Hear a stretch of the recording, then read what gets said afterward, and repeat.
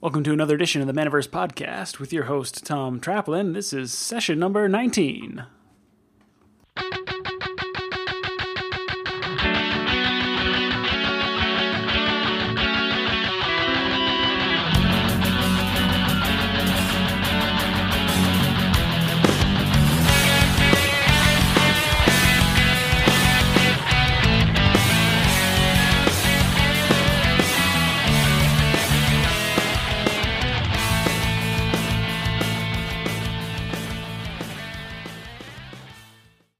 Hey, what's up, everybody? Today on the Manaverse Podcast, we explore a nerd dynasty, to quote our guest.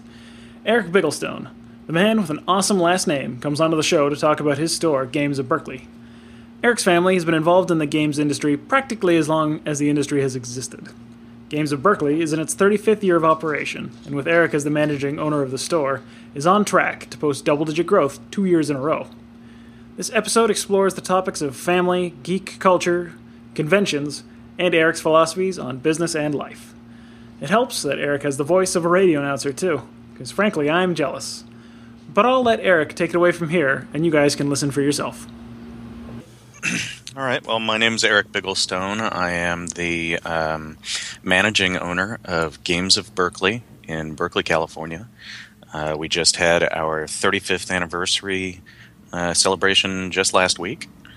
Very nice. Yeah, we've been in the same 2-block radius of downtown Berkeley for the entire time, and it was a pretty good week.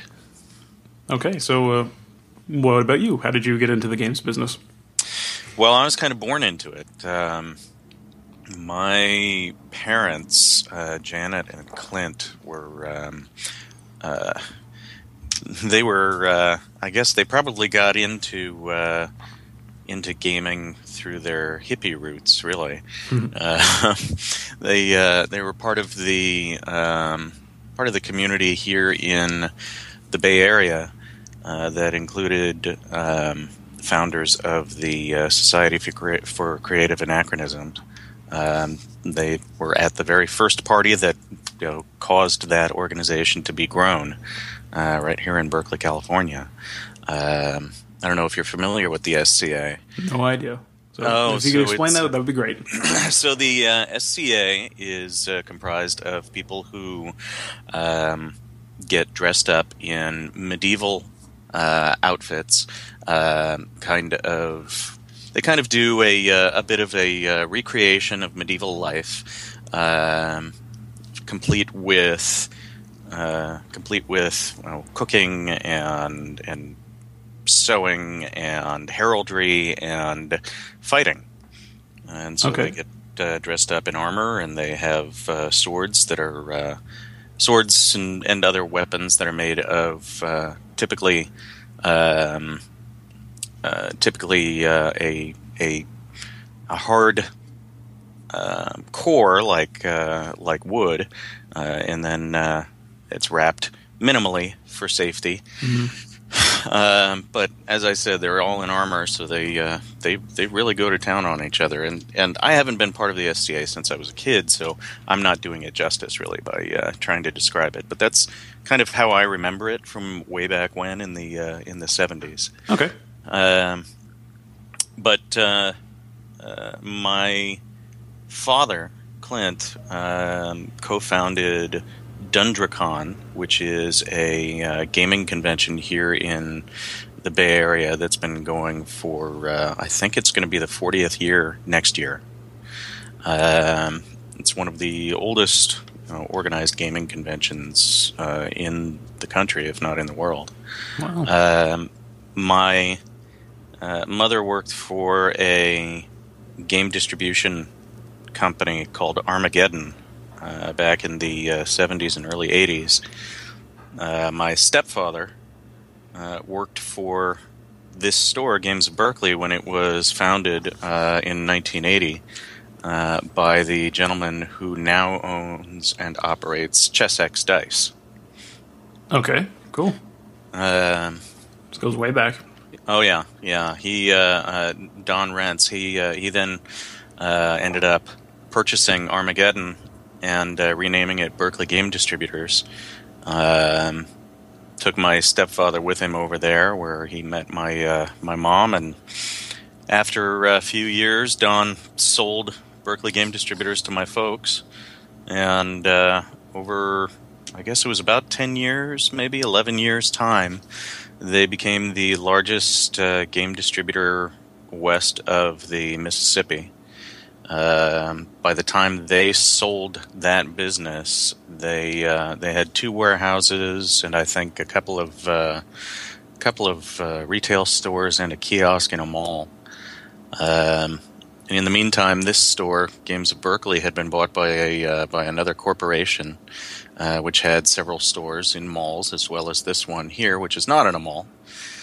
And then when my folks decided that, having sold the distribution company and retired, when they decided a few years later that retirement didn't suit them, they purchased this store from that corporation, which was shutting down at that time, and they operated it for another 11 years until they decided, okay, we really want to retire this time. Mm-hmm. And so my sister and I decided we were going to go ahead and get into the family business. And so she and I purchased majority shares, and I now manage the place. My sister is more of a silent partner. She's actually senior account manager for Image Comics, which has its offices about a block from here. Very interesting. It's neat that your whole families somehow have history with games or the games business. Yeah, everybody. Yeah, it's really kind of an unusual thing. Mm-hmm. To have so many kind of wide-reaching interests in this kind of, in kind of geek culture, I suppose. Yeah. I mean, we were heavily involved in Renaissance fairs here in Northern California for many years. The Great Dickens Christmas Fair, which is a reenactment of Charles Dickens' London, that takes place here in the Bay Area every holiday season, and my mom and I are both involved in that in one way or another. And I also produce science fiction conventions. I have one coming up in October called Convolution, and that right now is, aside from the store and family, that convention is my next overwhelming sink of my time and energy.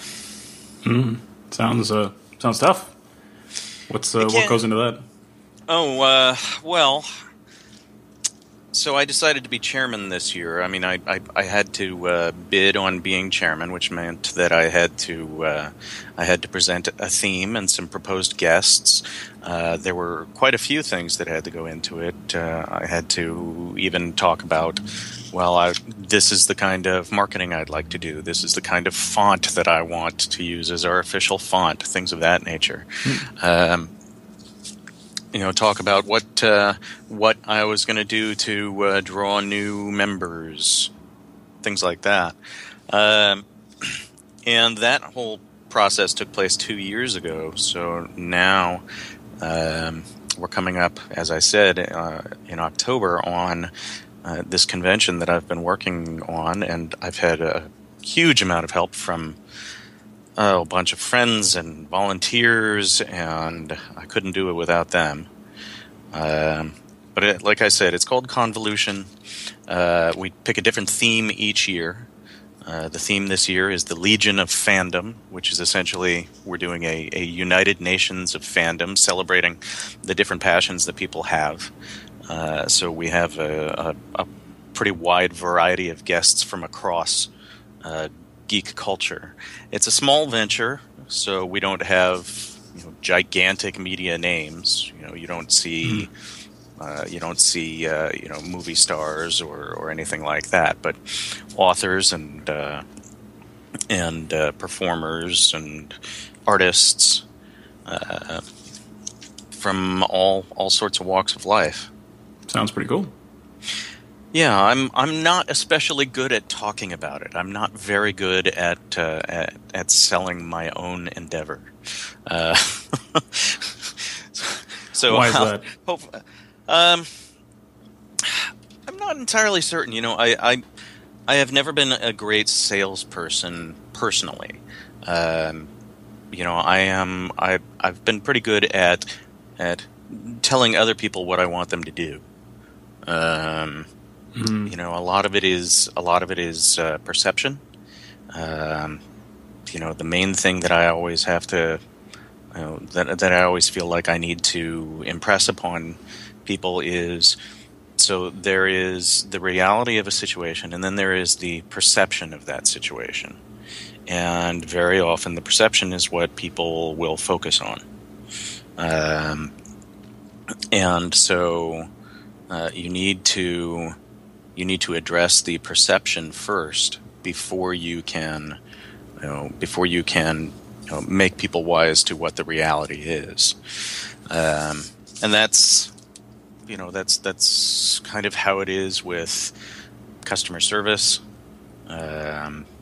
Here at the store, I should warn you, I'm probably going to bounce all over the place. That's totally fine. The tangents work very well for this. I may jump back and forth too for questions because there's a few things that we left behind, but keep going. Yeah. One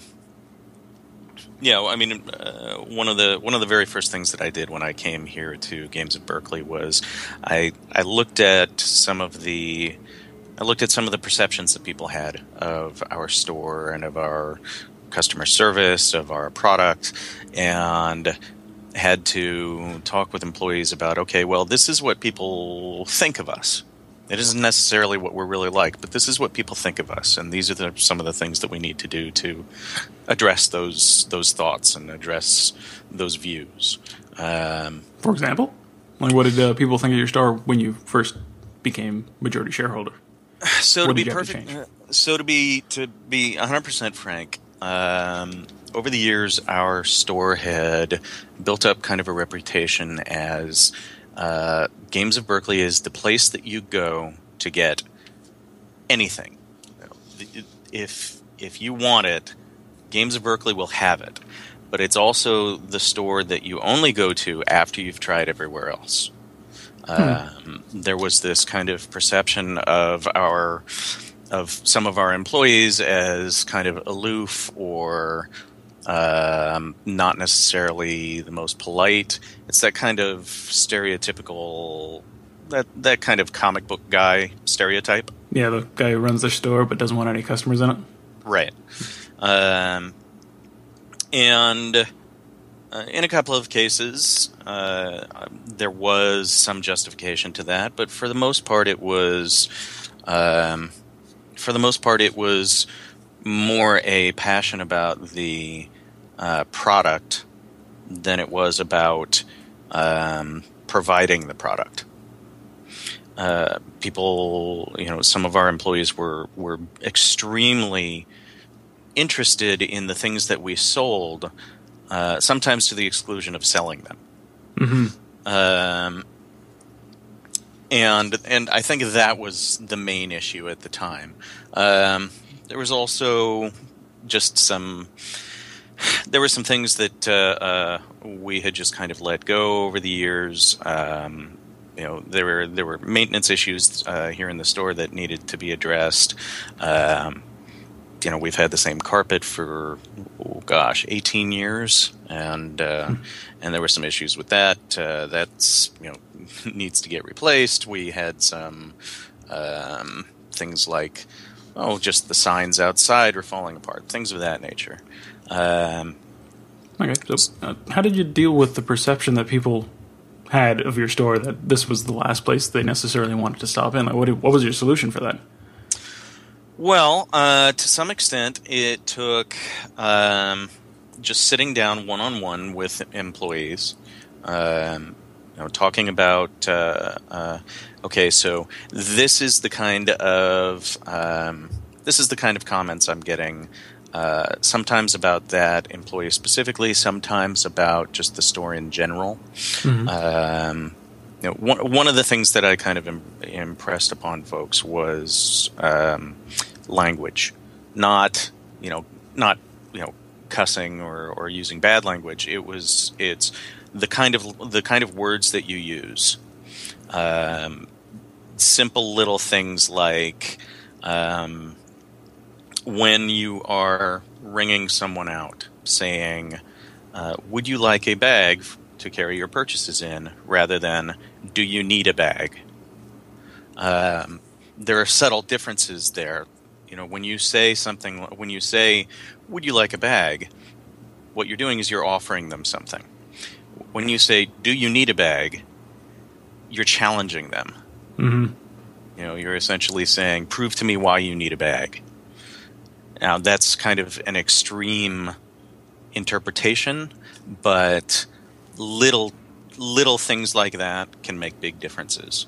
Yeah, semantics sometimes actually have a big impact. Yeah, semantics very often will make a big impact. They will very often make a big difference. Even if it's subconscious. Yeah, exactly. Other things like when you first walked in the door here at the store, there were all of these display cases right in front of you. And that kind of had the effect of, it kind of looked like a wall almost. You walk into a store and you want to feel welcome. Mm-hmm. And this was kind of a wall of here is some product right in front of you. You can't really see what's past that product in the rest of the store. And besides, there were signs right there on the counter saying, no food or drink, bags must be checked in, things of that nature. And it took just moving some of those extraneous display cases that blocked the line of sight, and it took changing those signs. We're in downtown Berkeley, and there is, I suppose with any location, you have to be concerned about a number of things like, people bringing food in and spilling it on product, or coming in with a great big empty backpack and walking out with it totally full. Mm-hmm. And so asking people to check their bags in at the front counter, it has to do with the way that you do it. Saying, may I hold on to your bag for you while you shop, rather than I need you to give me your bag, something like that. I don't think that it ever took on that kind of extreme, us versus them note. Mm-hmm. But again, it's about the perception. Yeah, I guess if a customer walked into a store and the person was like, "Give me a bag right now. I suspect you're going to be stealing product. I need your bag." Yeah. Then that's kind of like, "Hey, I just got here and you're already accusing me."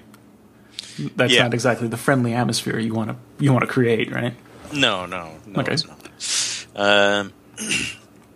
So it was little things like that. Those were the primary things that I think when I first got here needed to be addressed. And this was, to some extent, this was stuff that I had experience with, and to some extent, it was just watching what was happening with the store over the years as an outsider. Because I would sometimes come in and help out with. I would come in and help out with the store during the holidays, or I would do something like, help out with conventions when we brought our stock to a gaming convention, things of that nature. And once in a blue moon, I would sit down with my folks and I would say, "Okay, look, these are some of the things that I'm seeing. These are some of the things that I think you're not seeing." Mm-hmm. These are some of the things that I would change if I had the opportunity. And then, a few years later, I ended up having the opportunity. So I started out with those things first, those things that I had observed over the years. Good strategy. So that you had a lot of experience well before you became the owner of the store. You interacted in a lot of ways with it beforehand, too. Yeah, and I had always positioned myself not as... I had never positioned myself as, this is the son of the owner. It was never any kind of, I need to watch what I'm saying and doing in front of this guy because he's the son of the owner and I'll get in trouble. There was never that. I never, gave that kind of impression. Very often these folks were very buddy-buddy with me, and I was grateful for that because at the time I had no intention of taking over the store. It was not at all in my imagination that it was something I would ever do. But it also helped me to later on, see what some of those problems were, know what some of the problems were, and be able to address them in a way that was not like, here's an outsider who's walking in and making all sorts of changes. It was more along the lines of, okay, we know this guy, and I think it helped for the most part to keep people from feeling like I was attacking them or like they needed to be standoffish. Yeah, friendly suggestions, not necessarily a authoritative command that you need to change things. Yeah. Okay. Do you think that that having those different perspectives over time, being like you were, the son of the boss, you were from the outside, you didn't work there, but you interacted with it a lot. You were part of the business for a long time. Do you think that helped you when you finally picked up the reins? Would you say that's something that you would recommend? Because a lot of the point of the show is to help people build better businesses in the game business. Right. So if that experience is what helped you, do you think that's what would help others? Well, I don't know. It kind of depends. I mean, it was kind of a double-edged sword for me because since I was not involved in the day-to-day kind of operations of the business, there were a lot of things about it that I didn't know. And quite frankly, I didn't. Pardon me. Quite frankly, I didn't, and still, I'll be perfectly blunt. I still today don't know as much about the industry itself as I feel I should. Again, because I was not planning on going into this business originally, it wasn't something that I educated myself a lot about. Okay. So, for instance,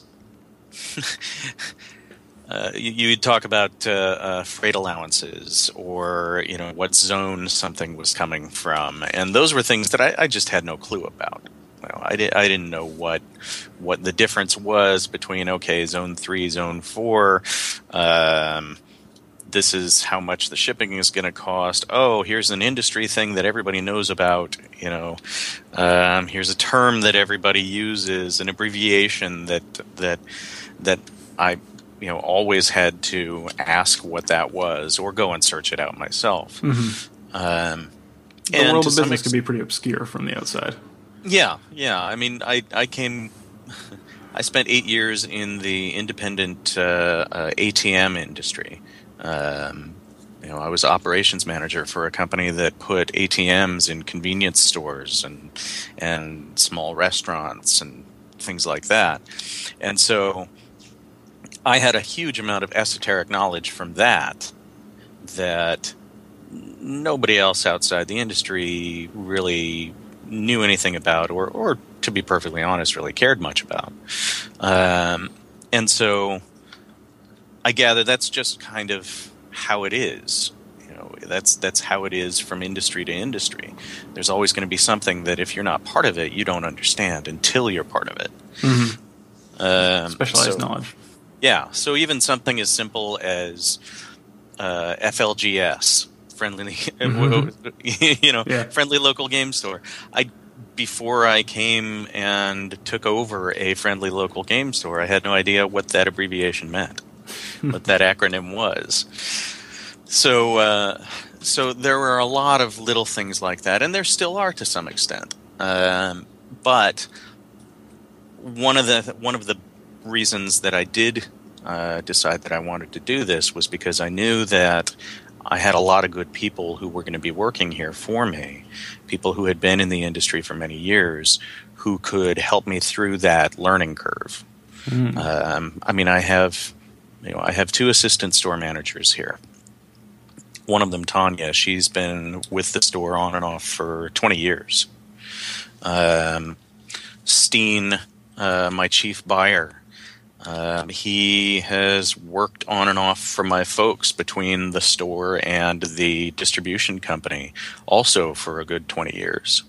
I've got one employee here, Brian, who has worked for this store and the distribution company on and off ever since the store opened 35 years ago.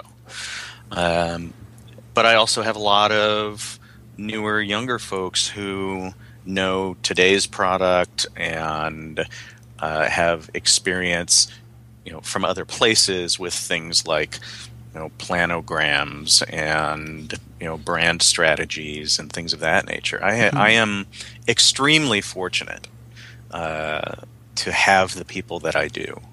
Surrounded by good people, eh?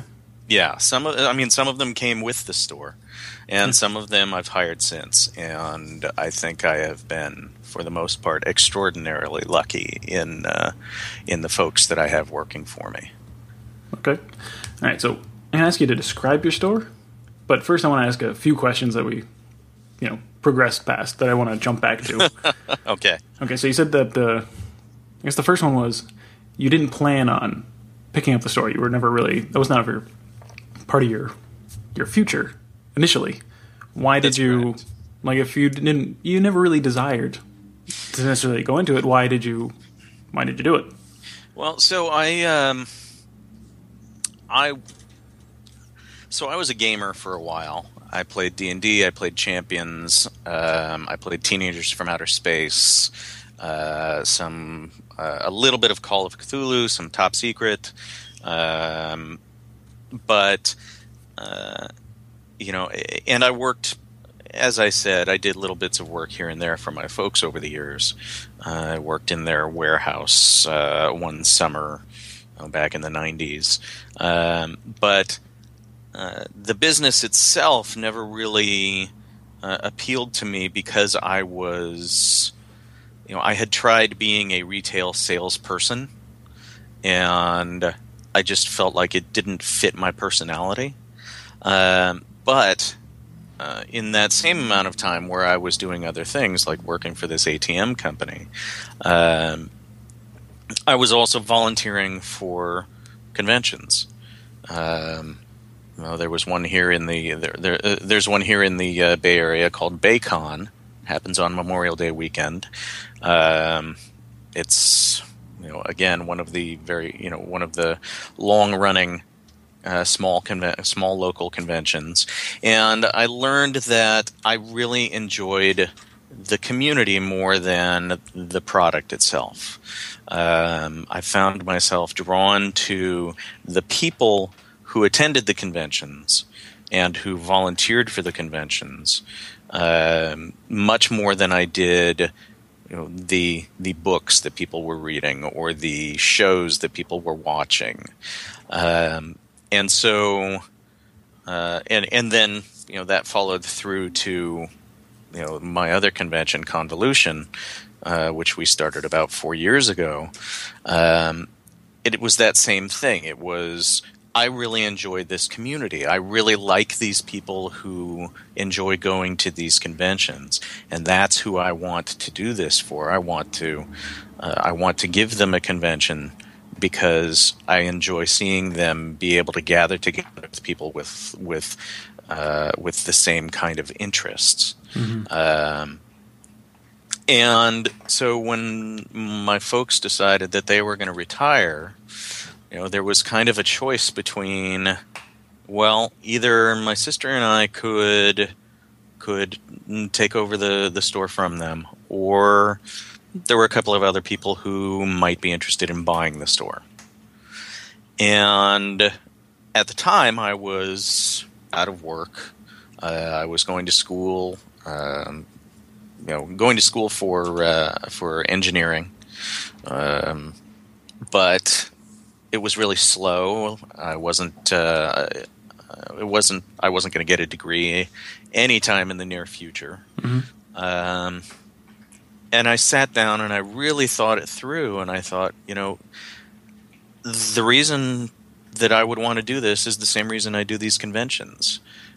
I really like the people that we serve. I like the idea of serving a community. And I think that I can have a successful business and serve the community at the same time. And so that's really what did it for me. Was this store has been around. Like I said, it's been around for 35 years now.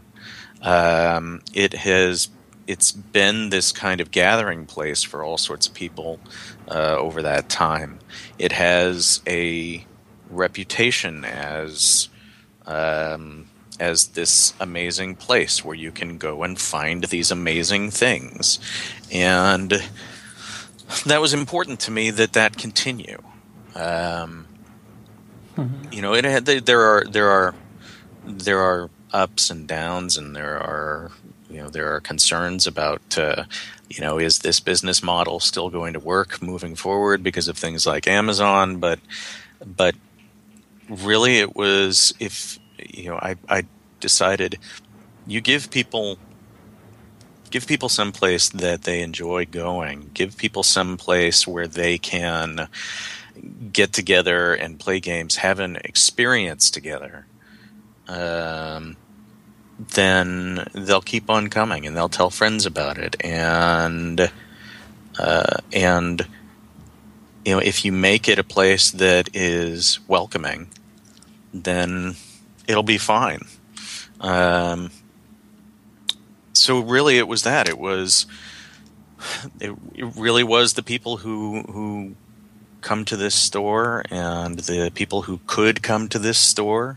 It was the people who had decided that they wanted to go elsewhere because they weren't so happy with the experience that they'd had. I decided, okay, that's a bit of a personal challenge. Let's get some of those people back. When I told some of my friends who were gamers that I was thinking of taking over the store, they after they expressed the shock that that they had never known that I was in any way associated with the store. One of the comments that I would get occasionally was, "Well, if you're going to be running the place, then I think maybe I'll go. I'll start going there again." Interesting. And so that's been really satisfying, actually, is seeing people coming back in who were doubtful about coming here anymore and have become regulars again. So it was really born out of a love of the community. Yeah, it really was. And like I said, I mean, that's, I told you about the theme, the theme for the convention that I'm doing this year. It was the same thing. That theme came out of that same thing. Typically with our conventions, we do a theme that is based around a specific genre, like science fiction or like urban fantasy or something like that. And in this case, it was my love of the fans themselves. And so, I wanted to celebrate the people who enjoy speculative fiction, who enjoy gaming, who enjoy cosplay, all of that. I wanted to celebrate them and have them celebrate each other, and so So that's kind of my whole driving passion, really. I mean, that's Good been how answer. how I've kind of. So I'm a performer. When I'm not kind of on the spot like this in an interview setting, I am a performer. Like I said, I perform at the Great Dickens Christmas Fair. I played characters from Charles Dickens books. Most recently, I did 3 years as Fagin from Oliver Twist, and I would grow my beard out really long each year, and I put on horrible-looking makeup, and I would just be filthy and awful and disgusting, and you know, the opposite of who you would want running a store, and I would just lay everything out there for 8 hours that people were coming to the fair. And it's a personal interaction thing. People come up and you actually speak with them as the customer or as the character. Mm-hmm. And I would exhaust myself. I would be out there I would not take breaks. I would just be this horrible, horrible person, and it would be for these attendees, and it would be for the other people who performed there. You know, it was to help them enjoy themselves. You know, I guess that's really what this is all about for me, is the conventions, the store, the fairs. You know, it's I like to see people have fun, and I like to see people be, you know, full of wonder or full of laughter or just be touched by something. And you know, one of the guys who works for me, Jürgen, who you were initially talking to, I believe. Mm-hmm. You know, one of the things that he impressed upon me when he came to offer his help was gaming is an experience. It's a shared experience between people. It is, you know, that's not the game itself is not necessarily the most important thing. It's the experience that the people playing it are going to have. My stepfather actually put it in a way that was even more that made it even more clear for me. He said, chess, backgammon, games like that, those are about winning or losing. Those are very specifically win or lose. But you know, adventure board games, role-playing games, things like that, those are about the experience. You know, there is there is often going to be a winner and a loser or multiple losers, but it's all about, you know, it's all about the journey. It's all about what you're doing while you're playing. And you know, I'll occasionally just kind of go into one of our game rooms and I'll watch people play their games, and I really enjoy that. I really enjoy seeing these people interacting and laughing and making fun of each other, or you know, whatever it is that they do while they're playing. That's a pretty good motivation, I would say. And I definitely know what you mean, too, because I have that same kind of experience when I ran a store and I organized Magic tournaments.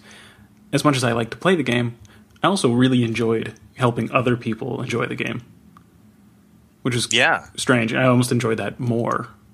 Well, I think that's why you get the popularity, I think, of things like tabletop, or you have, you know, YouTube videos. Like my kids watch YouTube videos of other people playing video games. And it's not the ones where all you see is the game itself and you hear the sounds from the game. It's the ones where the people who are playing are commenting on it. They are, you know, talking about the experience they're having. They are, you know, especially ones where there are more than one person playing.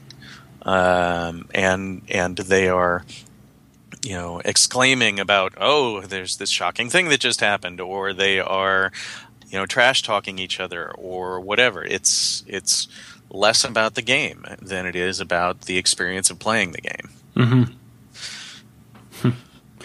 Just as a guess, when you were a role player, were you the dungeon master?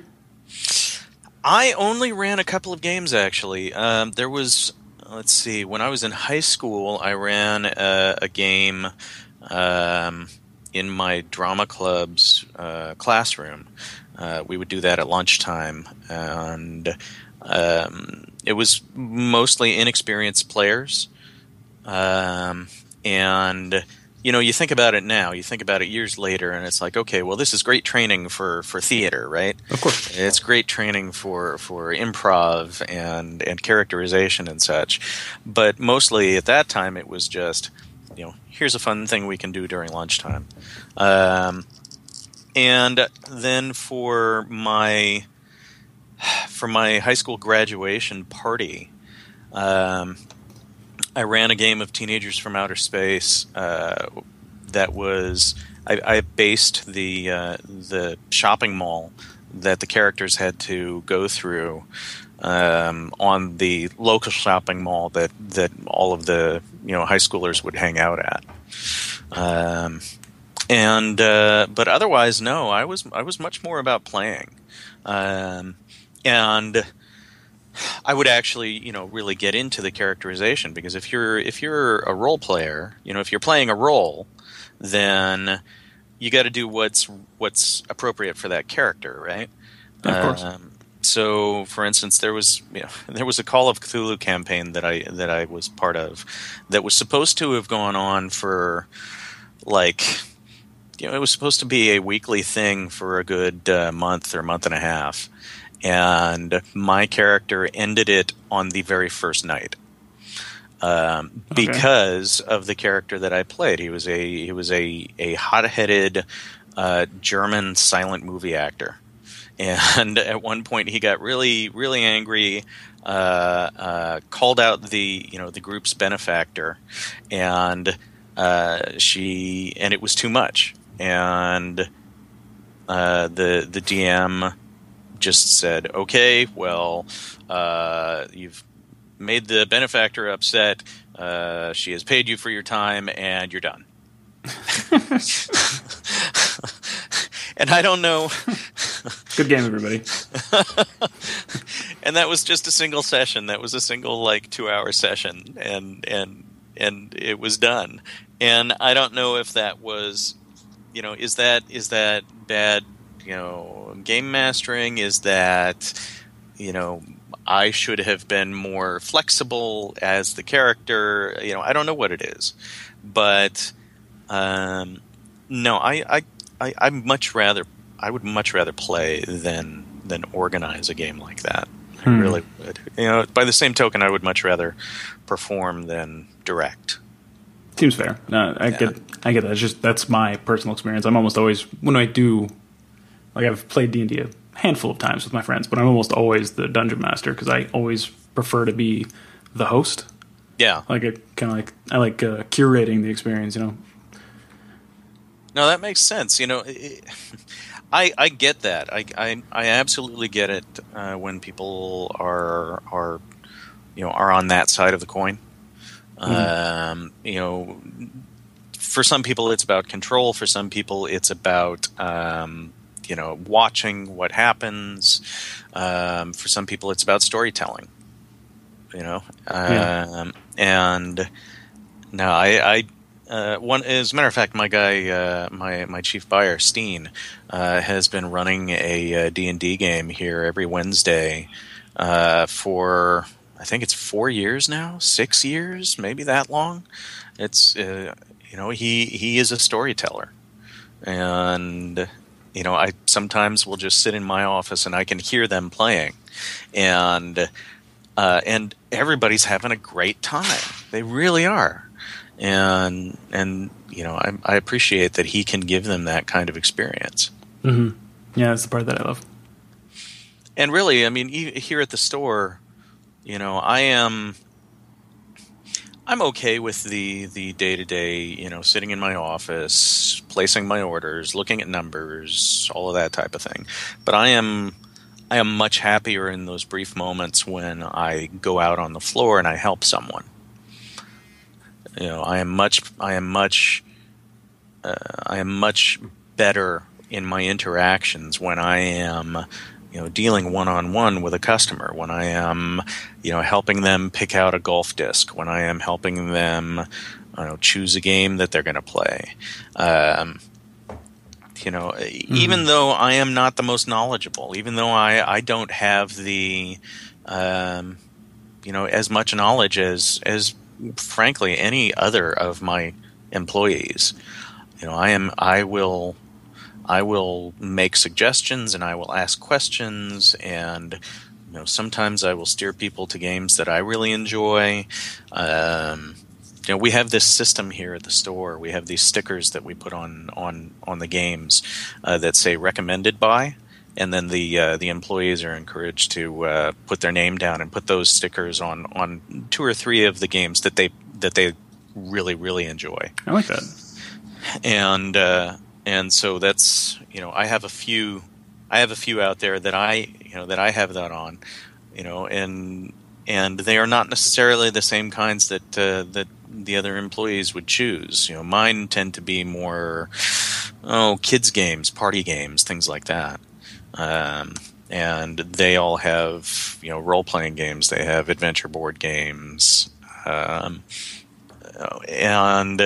I think it makes for a good mix. Mm-hmm. So because we're a full-line game store. We're about 3,500 square feet of retail floor. It's a good size. Yeah, it's again. This is another situation where I am lucky that I had an established business that has had time to grow and mature. That I had this to buy into rather than trying to start out afresh. Mm-hmm. So yeah, it's about 3,500 square feet. We have things in pretty well delineated sections. We have about 1/4 of the store is adventure board games that are broken up into categories like cooperatives. There's some that we call new classics like Twilight Struggle and Catan and things like that. There's a historical and political games section. There's a big RPG section, miniatures, traditional games like chess, backgammon, Go. We have a big section that we call our dorm section, which is very small, easy to carry games, primarily 2-player card games, things like that. There's the party games section. There's the kids games section. We have an outdoor section with Nerf guns and kites and golf discs. We have darts. We have table tennis supplies. We have a bunch of non-game stuff that over the years my mom brought in that has done very well. A lot of plush, a lot of novelty items from things like Archie McPhee. So it's a big, wide-ranging store. So then we also have 4 different game rooms, 1 upstairs and 3 downstairs. We only just recently named all of them. One of the things that Jürgen did for us was he mapped everything out, made it look like a D&D map, and we gave names to all of the rooms. We even have a bank vault because this used to be a savings and loan. Cool. So, and it's something that we had never really taken advantage of over the years as a marketing kind of thing. Mm-hmm. But we're we're working on making more use of that as a benefit. The whole downstairs area is probably about another 3,000 square feet. It also includes our deep, our big inventory that we keep, and it extends out under the sidewalk in front of the store. It actually, from what I understand, the front wall. On the other side of that wall is the BART station, the Bay Area Rapid Transit Station. It's a huge space. It is a huge space, and as I said, we have a huge inventory that we keep, which I am finding, as I do things like go to the Gamma show, I am finding is unusual in the industry. How so? For the most part, what I hear about is people who get shipments of their of their games, maybe a little bit more frequently than we do, so that they can have a higher turn rate, and they tend to have smaller stock areas and have most of their product out on the floor. With us, I mean, we, just as an example, when the game Caverna came out, we looked at the history of games like that. We looked at the reviews it was getting, and we took a risk and bought, I think it was 72 copies of it. Wow. Okay. and put it downstairs, and it hasn't sold quite as well as we were hoping, but it also meant that as it was not available in some cases, we still had it. As quantities ran out at distributors, we were able to say, okay, well, we still have this in stock, and we've been able to do that with some, with quite a few games. It also means that we don't have to tell people nearly as often, no, unfortunately, we don't have that right now. Can you come back in a couple of days?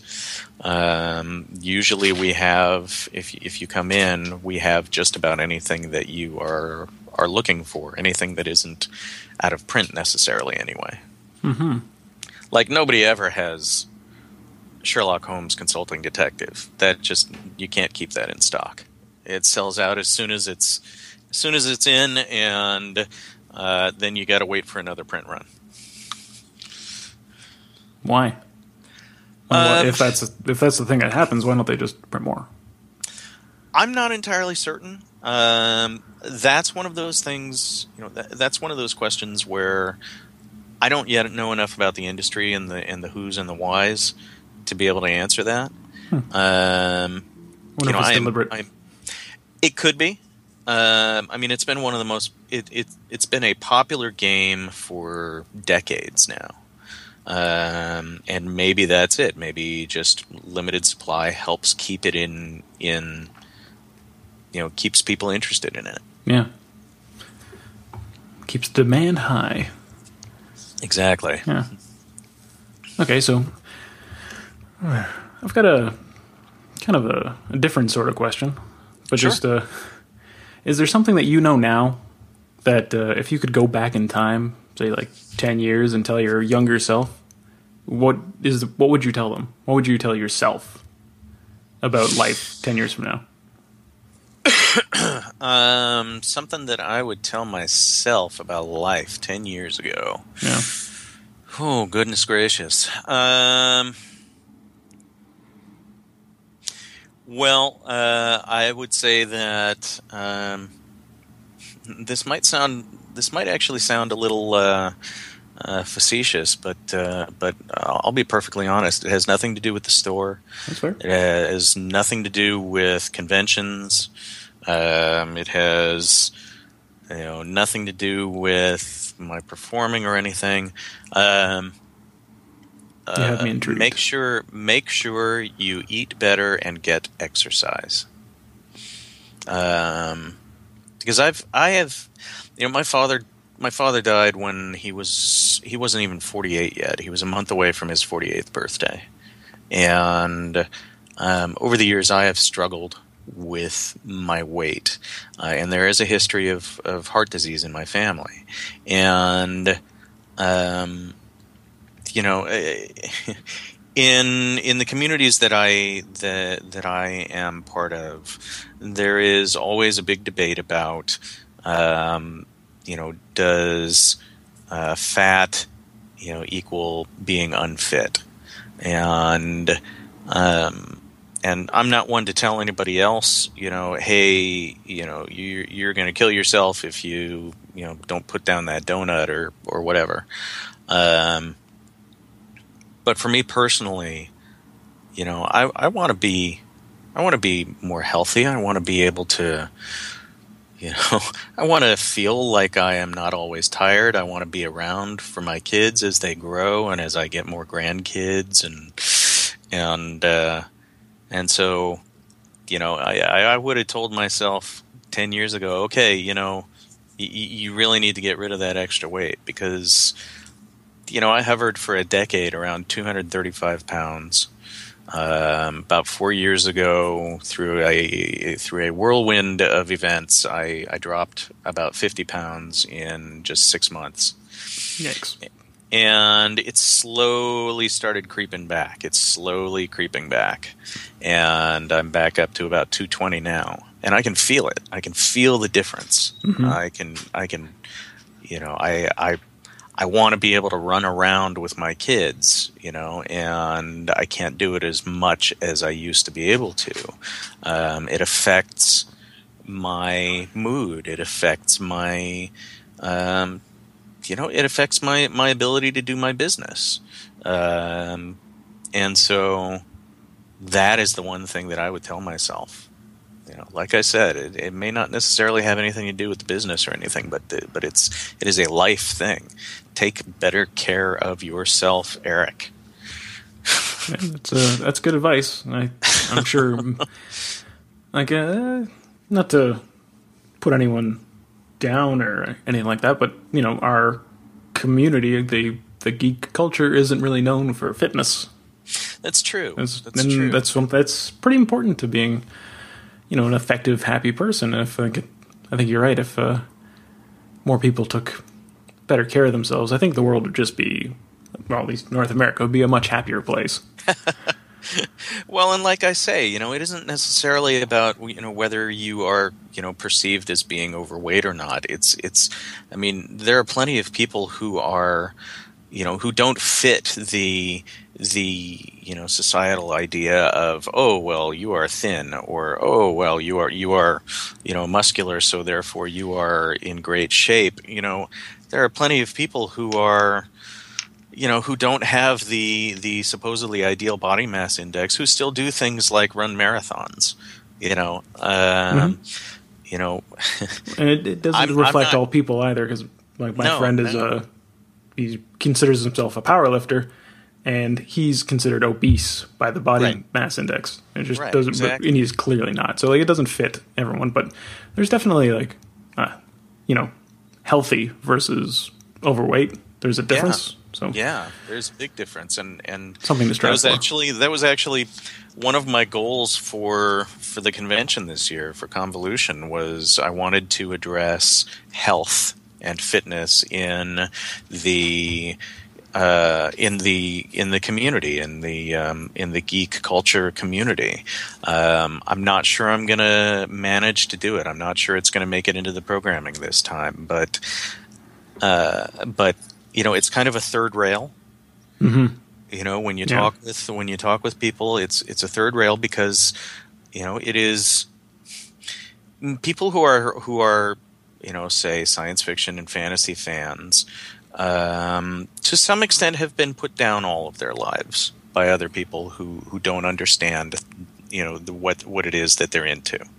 And some people get immediately defensive when you start even bringing up the idea of health and fitness, because they feel that you're attacking them.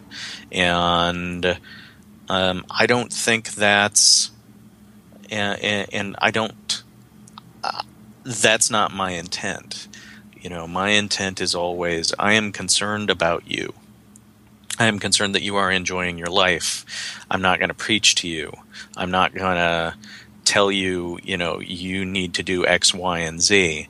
I'm just going to tell you I'm concerned about you and am here to help if you are interested or need it. And so that was my hope, with some of the programming, but it just hasn't really come together this time around. Hopefully we'll be able to address it in a subsequent year. Yeah, I hope so too. That would be, I think, something very valuable that people could appreciate if they don't get offended by it. Yeah. Yeah. But yeah, I mean that's definitely that is the chief thing I think that I would do if I could talk to myself 10 years ago. Good answer. Okay, I'm going to have to be respectful of your time because you're to open the store fairly soon. So we're gonna. Well, I've still got some time. If you have any additional questions, I feel like I haven't really talked much about business. That's the thing. I feel like we could probably just talk for a couple of hours, but obviously we need to move on with our day too. But yeah, sure. If right. There are definitely a few questions that we've sure. gone Go right into. ahead. Go right ahead. Drawing a blank. What does success look like to you? Let's just start there. Well, success to me is being able to pay the bills on time every time, and still have a little left over at the end of the year to invest for my future and my children's future. I'm not looking to get rich. I mean, rich would be nice, but I don't think anybody ever got into the retail store business because they thought they were going to get rich. I don't think anyone got into the retail gaming business because they thought they were going to get rich. I think it's accidentally happened to a few people, like the Cards Against Humanity folks. But I'm sure they probably didn't think that it would be that popular when they first published the game. But no, and really, my folks were very fortunate that they got into the distribution business when they did, because some things happened. Some really good products hit while they were in that business. For instance, Magic. Mm-hmm. Magic the Gathering hit. For a while, the Teenage Mutant Ninja Turtles role-playing game was big enough that they were making a fair amount of money on that. There were a few other products that just, it was good timing. It was the right place, right time kind of thing. And so they were able to do very well.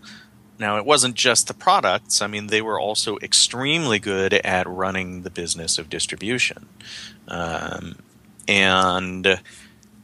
they came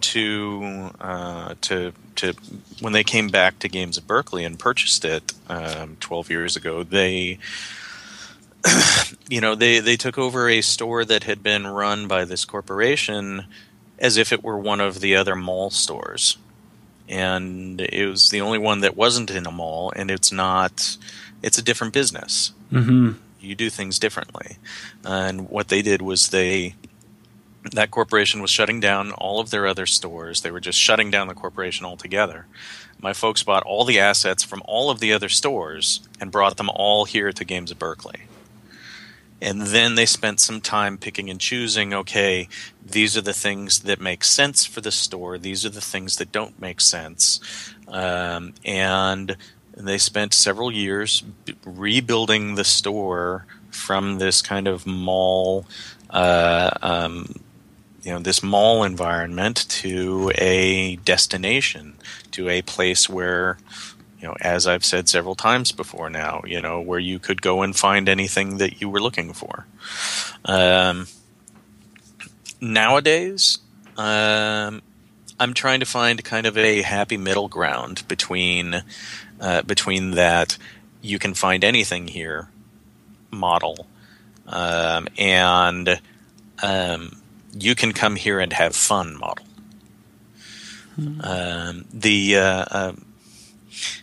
The term that got used at the last Gamma show, I sat in on an inventory management seminar for retailers, and the term that was used over and over again that absolutely described my store was museum store. Mm-hmm. It's that kind of for the longest time, it was that kind of thing where you would walk into a store and it felt like, that crunchy old bookstore where you could go in and you could spend hours just browsing and finding little gems here and there, and it was, maybe a little dingy, and how in the hell did they manage to survive sitting on that much inventory? Mm-hmm. And so, 2 years later, 2 years after I came in, we are slowly shifting. We still have that deep inventory. We still have those things that have been out of print for a while, and we have our top shelf games, things that you might come in looking for if you couldn't even find it on the internet, that kind of thing. Mm. But we're also slowly shifting into a more modern kind of business.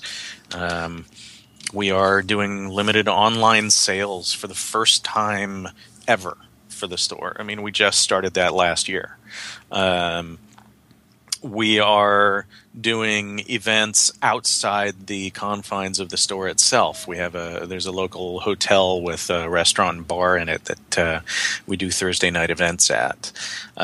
We are, paying much more attention to community events. We're really paying attention to branding ourselves, to marketing ourselves, more so than just having an ad in the yellow pages and, once in a while putting something in the local newspaper.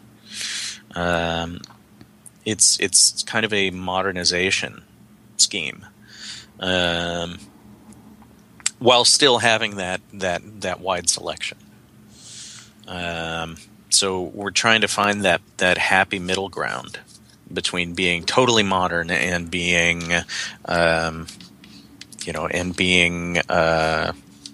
a great place to come and just browse. Sounds like a good goal. Constant evolution, trying to keep up with what people want, seems like something you should be striving for. I sure hope it is a good goal. Yeah. So far, it's working out pretty well. I mean, our sales are up. Last year we were up about 10.5%. Over the previous year. Very nice. This year, there was a bit of a slump in the first quarter, but it's picking up again. So we're at about 5.5% above. But more people are noticing us. More people are paying attention to us. We are being mentioned much more by folks in the community on social media, and we have more people coming in and saying, "Hey, my friend told me about your store." We are noticing it a lot more. Good. Sounds like it's paying off. I think so. It's slow, and you have to, of course, keep up with the promise of what you're doing. Like, you can't just have a new logo and say we have new owners and everything's changed, and then everything inside the store look exactly the same. Mm-hmm. So. It's slow going. It's being careful about the kinds of things that you do, the kinds of things that you spend money on, the people that you are seeking out for help getting the message out. I in the past month and a half, I've had phone calls or in-person meetings from 4 different newspapers, 3 different web-based web-based things like YP.com and Yelp and things like that. I had someone come in from UC Berkeley wanting us to put an ad in the daily planners that they hand out to 8,000 students at the beginning of the year. And really, it's all about deciding, okay, what do you think is going to get you the best return? What do you think is going to get you the most goodwill? It's basically a world of infinite options at this point with the internet and the variety of places that you could potentially reach customers. Choosing the ones that are going to work for you is tough. No, absolutely. And sometimes you make choices that are just purely based on, I want to support these folks. Yeah. I think these folks have a great thing. Like, I'm limiting our print advertising. I am, the print advertising that we're doing is very limited these days to things that are going to have lasting potential. Like, there's a local coupon book. It includes coupons for different local businesses, and people are going to see that. They're going to pick up that book, and they're going to be able to use it throughout the year, rather than, okay, they picked up the latest issue of this weekly magazine, and they're going to, put it in the recycling bin at the end of the week, and they're never going to see that ad again. By the same token,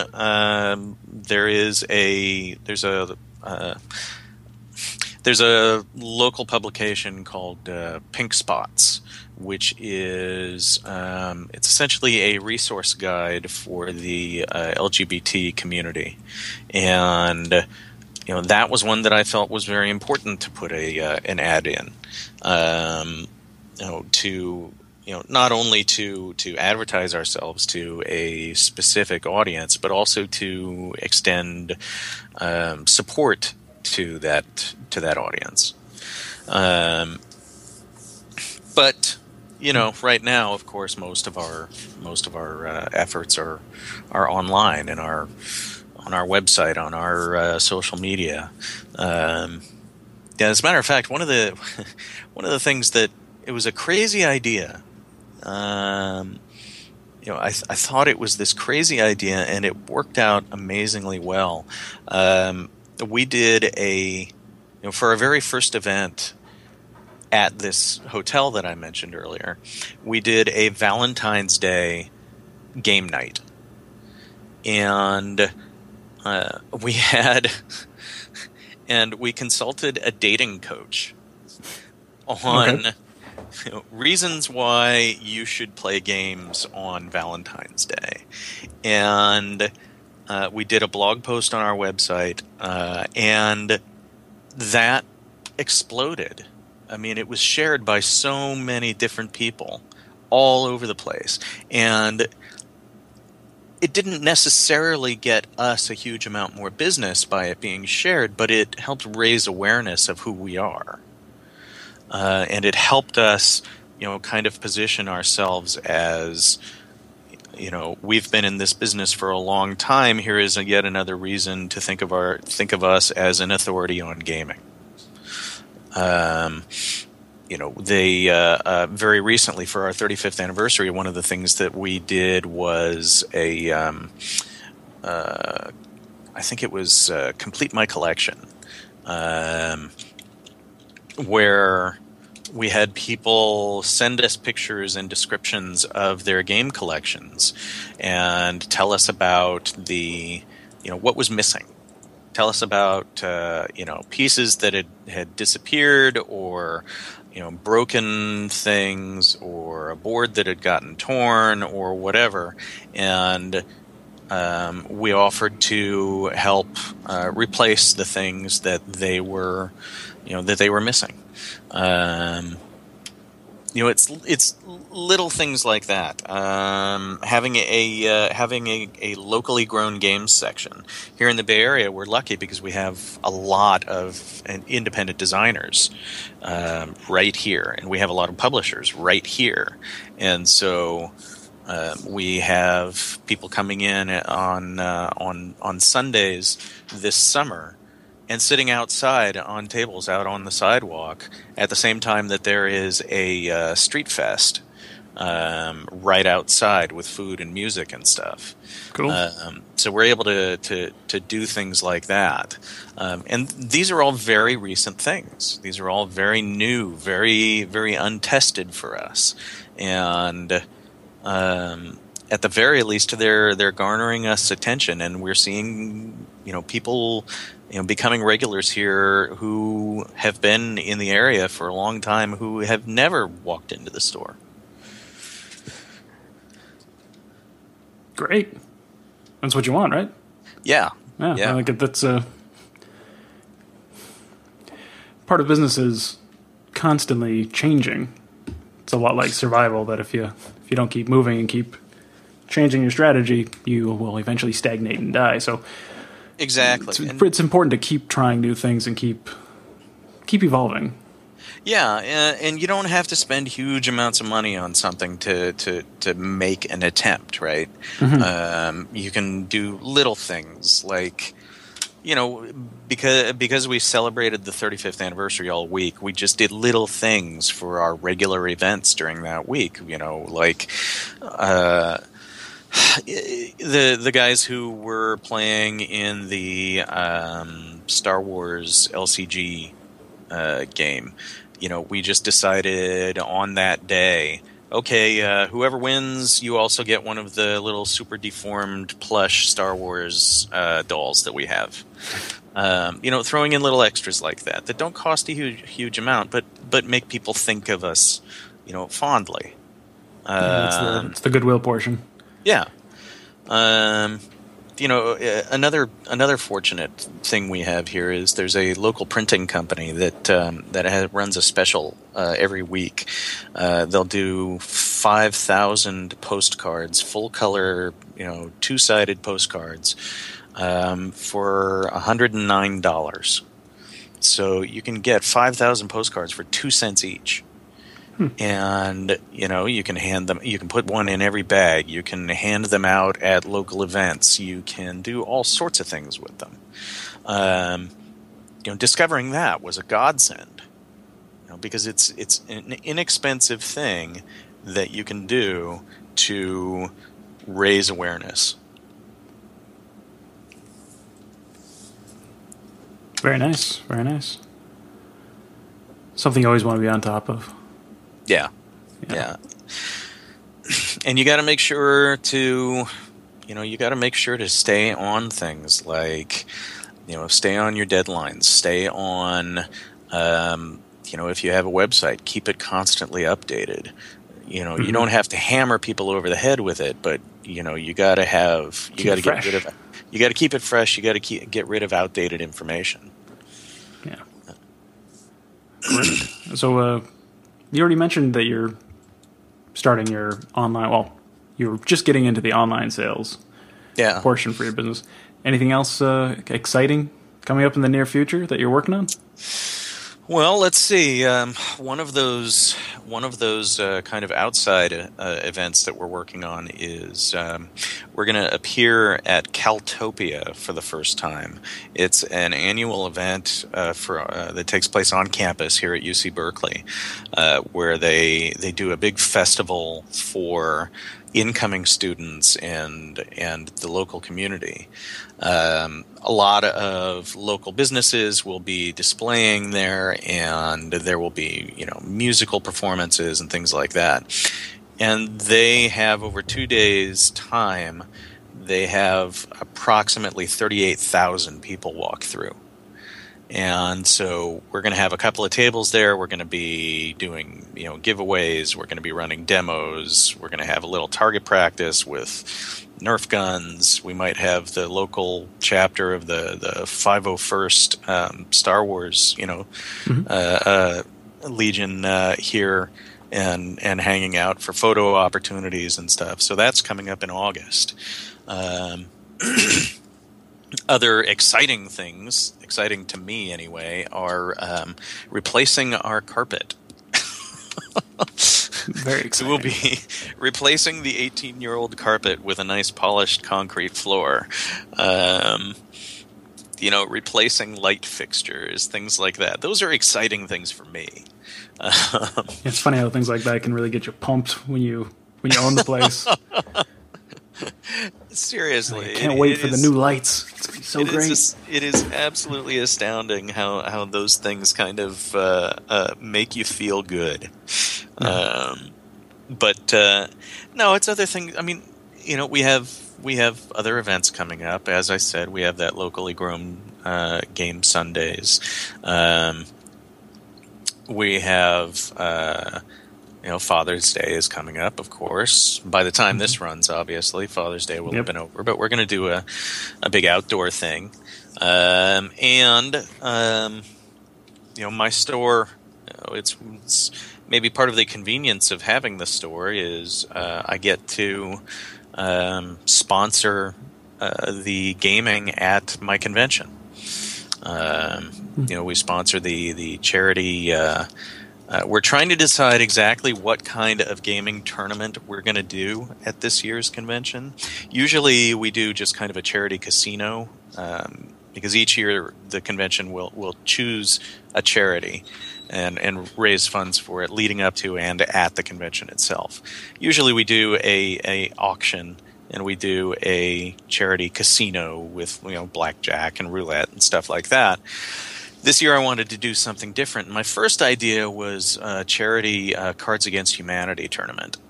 And I don't know. Having talked with my charity, they're not so excited about the idea because they're a thing for kids. Yeah. They do stuff for kids, and it's not quite a good mix. But we've had a bunch of other ideas that I think are going to work out. But that would be rather hilarious, though. Oh yeah, I'm sure the hijinks would be.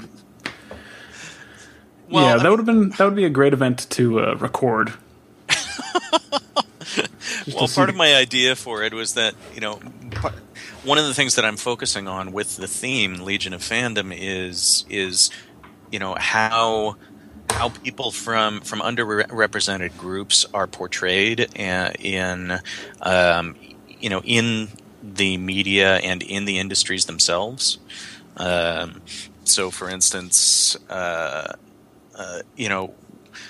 are black people portrayed in comics? How are women portrayed and represented in video gaming? How are the disabled represented in our television shows, things of that nature. Mm-hmm. And I figured, a Cards Against Humanity tournament would be a good counterpoint to that. This is all about, I'm doing this thing that's all about inclusion and about learning about each other and about striving for inclusion. And then let's do this horrible, horrible game. Yeah. Let's contrast that with the most, I want to say repulsive in a way, but it certainly creates a lot of awkward situations. Exactly. Yeah. Exactly. It is not politically correct. Yeah. It's a fun juxtaposition. But we'll figure something else out in the meantime. But yeah, I mean, we've another thing that I've done is I've increased our convention business. We're now going to 4 conventions. We're selling at 4 conventions every year instead of 2. We sponsored tabletop gaming at 3 different conventions this year. We loaned out our game library, did prize support, things of that nature. And again, that gets your name out. It gets people thinking about you. It gets people talking about you. And that's helped to raise awareness about the store, and I'm looking forward to continuing to do that. It's you can do things like that for reasonably little money, and they call attention. Mm-hmm. And on the note of raising awareness, since this is what we're all about at this point, where would our listeners find you? Like, if people wanted to come and visit you in person or on your website, where can they find you? Sure thing. I'm going to give you a couple of different websites. Sure. So there's gamesofberkeley.com. It's pretty simple. Berkeley is Berkeley. You can find us on Facebook, on Twitter, on G+, Instagram, Tumblr. We are all over the place there. Let's see here. The actual physical street address is 2151 Shattuck Avenue, Shattuck Avenue at Center Street. If you take the rapid transit here, the BART train, we are directly across the street from the downtown Berkeley BART station. We are 1 block west of the UC Berkeley campus, so if you're coming to check out the campus and maybe thinking of going to school there, you can come by the store as well. If you wanted to go to one of our out of the store events, you could go to the Hotel Durant. You could go to the Albatross Pub, where we're partnering with them on their dart tournaments, and we're actively expanding into other venues as well. As for my convention, that is Convolution 2015. The website is con-volution.com. Convolution 2015 is also on Facebook. It's on Twitter. It's on G+.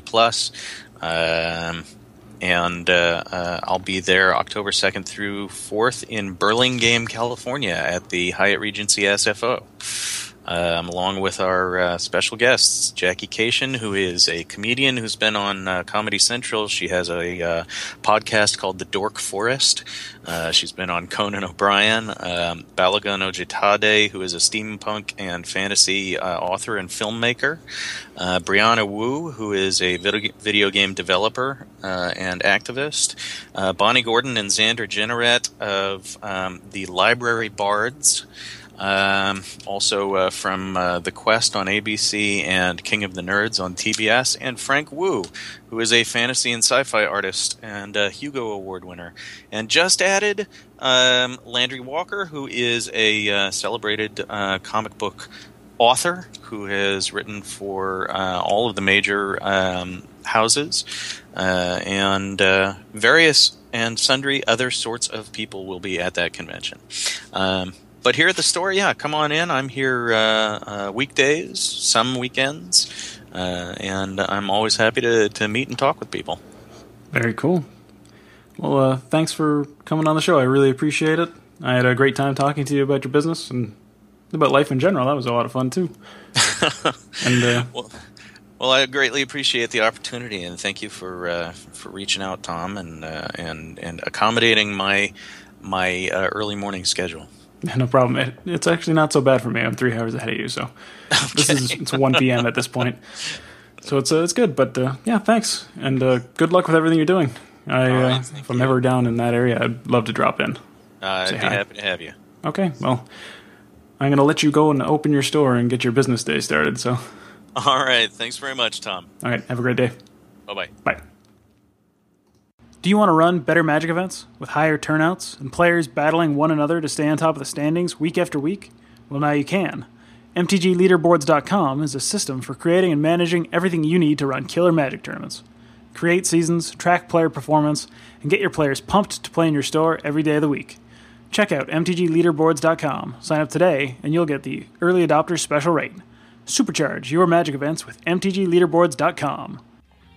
Alright, I want to thank Eric for coming on the show today and talking to us. I really appreciate it, and I think he gave a great interview. I also want to thank you guys for listening to the show, because you're the reason I put this whole thing together, so thanks. And if you also want to learn more about game store entrepreneurship, you know the drill at this point. You can go to Maniversaga.com. That's where we talk about strategies and tactics you can use to build a bigger, better game business and create a stronger Magic community. This is also, coincidentally, the home of the Manaverse podcast, so if you want to check out some of our previous episodes and look into some of the past guests we've had on, it's all over there. I encourage you to check it out. There's a lot of good stuff there. And yeah, I'll talk to you guys next week, and as always, thanks for listening.